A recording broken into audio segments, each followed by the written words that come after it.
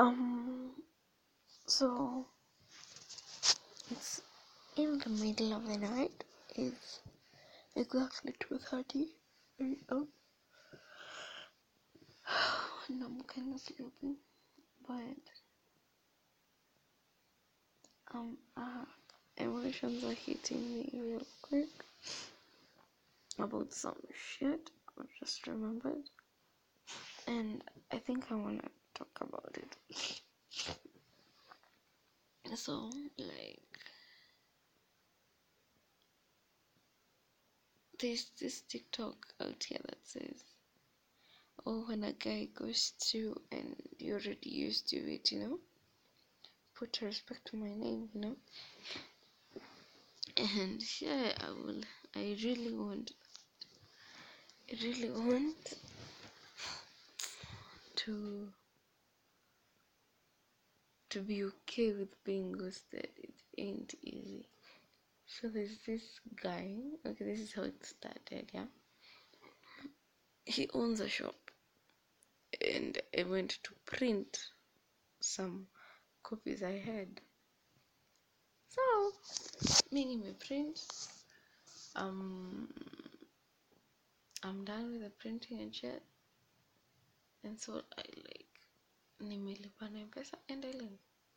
But the guy was like, oh, I'll text you, yeah. So many nimeenda, and wale tu watu friends, But then we kept talking. Amenicall, uko wapi? Kutoka kwa shop. Oh, yeah, And I even let him come to my place. And even talked, and he was like, nah, you're not that kind of friend where I'll be fucking and shit. Okay, this is a part of the side of my story. But I remember there's a point where he said, no, man, I'm not that kind of friend. At least, wewe, I wouldn't do that to you, yeah? So I was like, okay, this is a good guy, this is a good friend. So we kept hanging out, and I'm like, okay, not bad for a friend. And then he told me he was, I guess, around 30 and above, or I'm like, and he has a kid. 2 actually, if I'm not wrong. Which, okay, it's kind of a problem, but okay, not a problem, but it was a shock to me because he didn't really look 30 with 2 kids, yeah. But okay, it wasn't a big deal for me. So I was like, I really need to meet your children because I was excited. I know he's the first guy I knew who was way older than me, like way older. So I was so excited to have him for a friend. So with time, he wants me to go. Amenicall. Oh, he's smoking somewhere. Nini, he's high. Nini, he wants someone to talk to.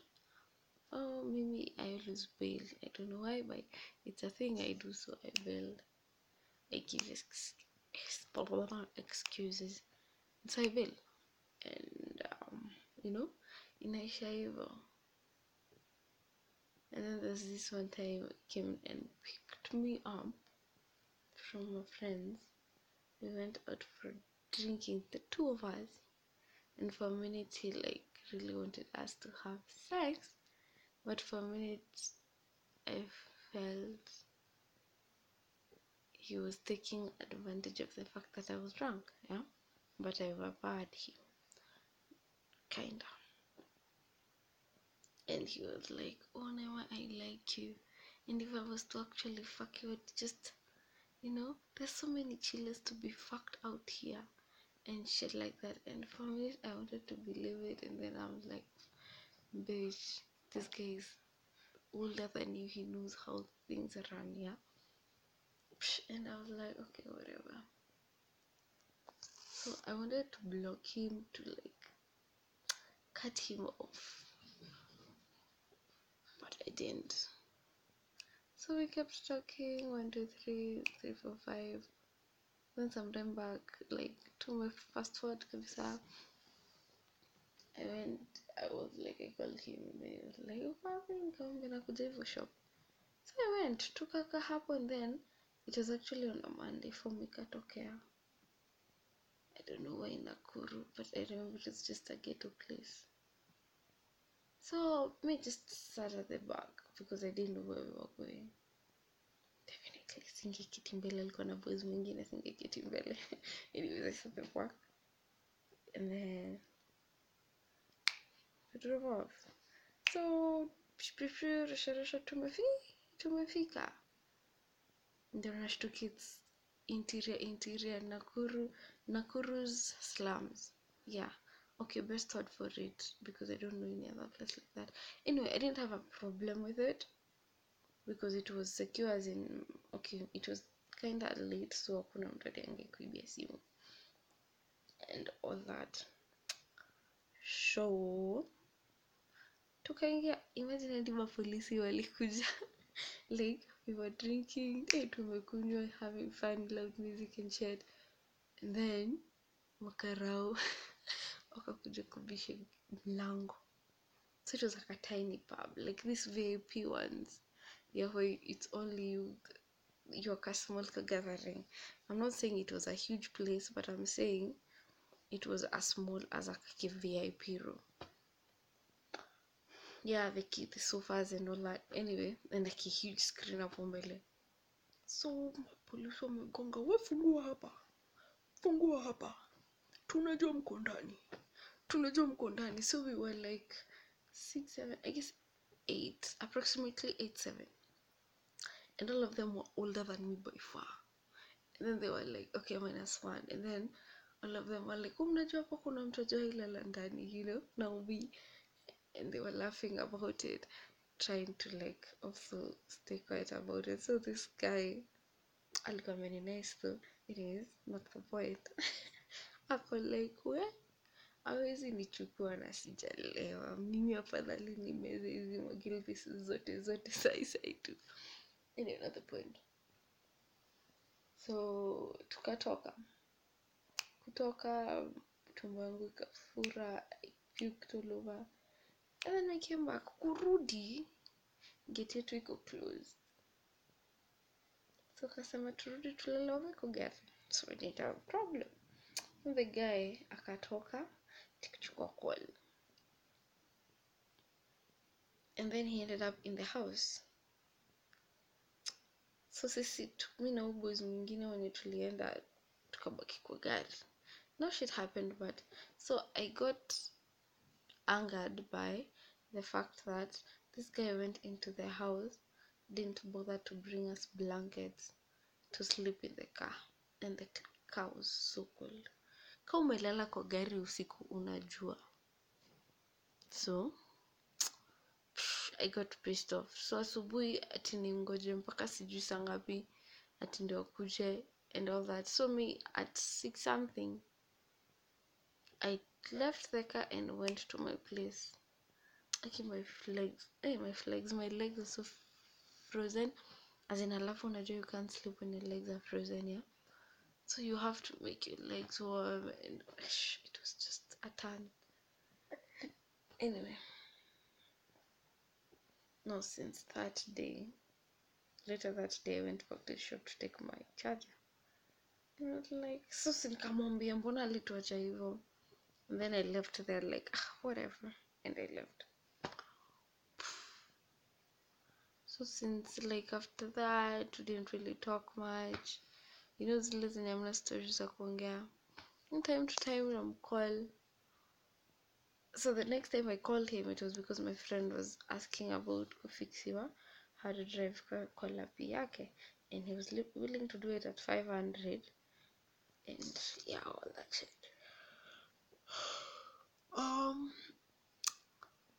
So akasema, I don't know what happened between the calls,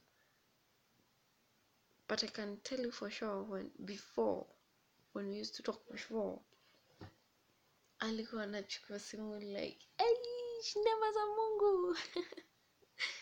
Aish, baby girl, you know. and I guess I was used to that. So when he picked up and got like, "Hey Niaji," I'm like, "Okay, shit, what's happening?"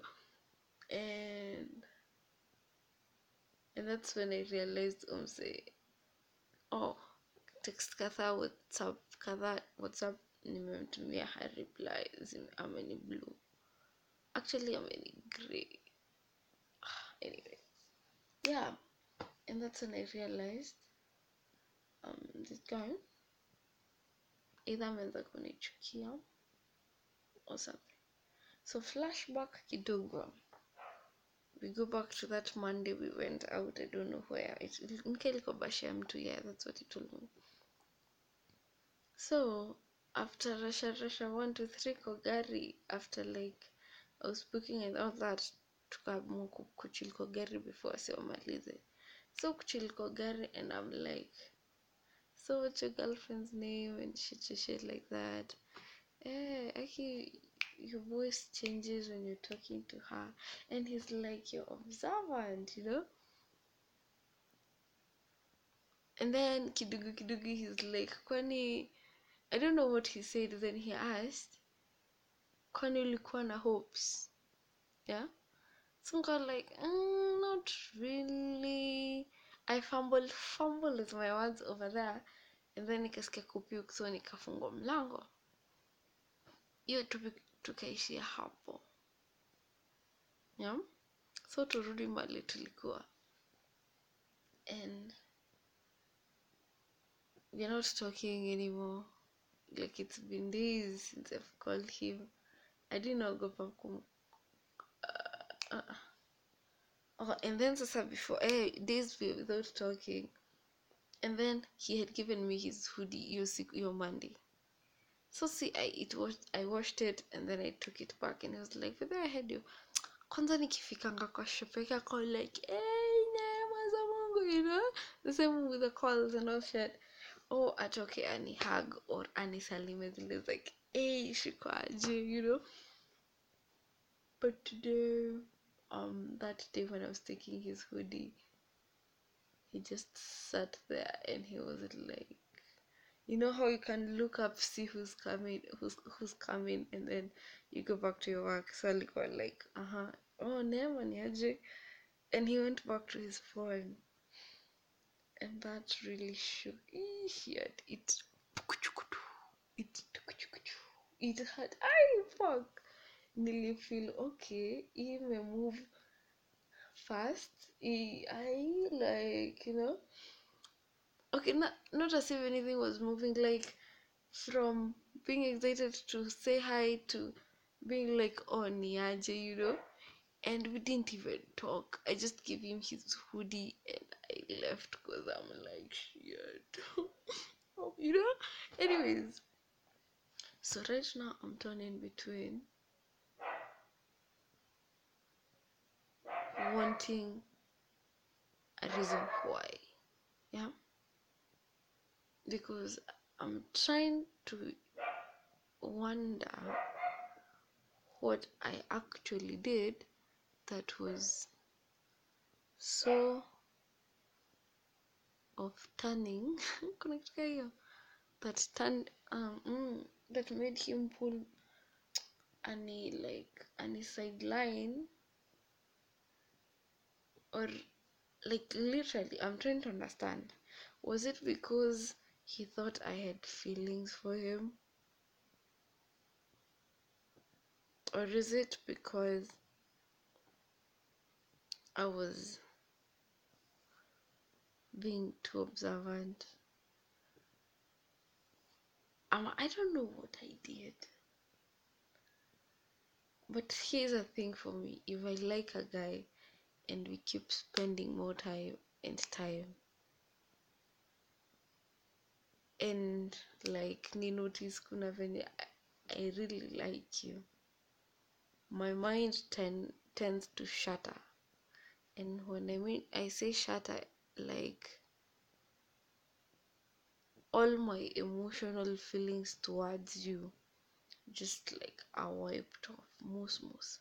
So right now I'm feeling you, I'm feeling you. Nikikuona, I'm like, oh shit. When you hug me, I'm like, fuck. When eye contact, I'm like, hold on. Yeah. And for a minute,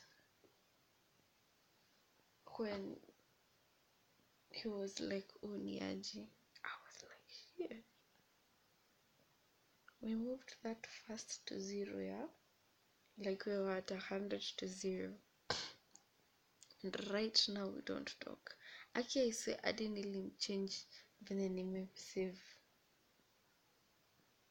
because I feel like hakuna kitu napenda kama when you're transparent with me.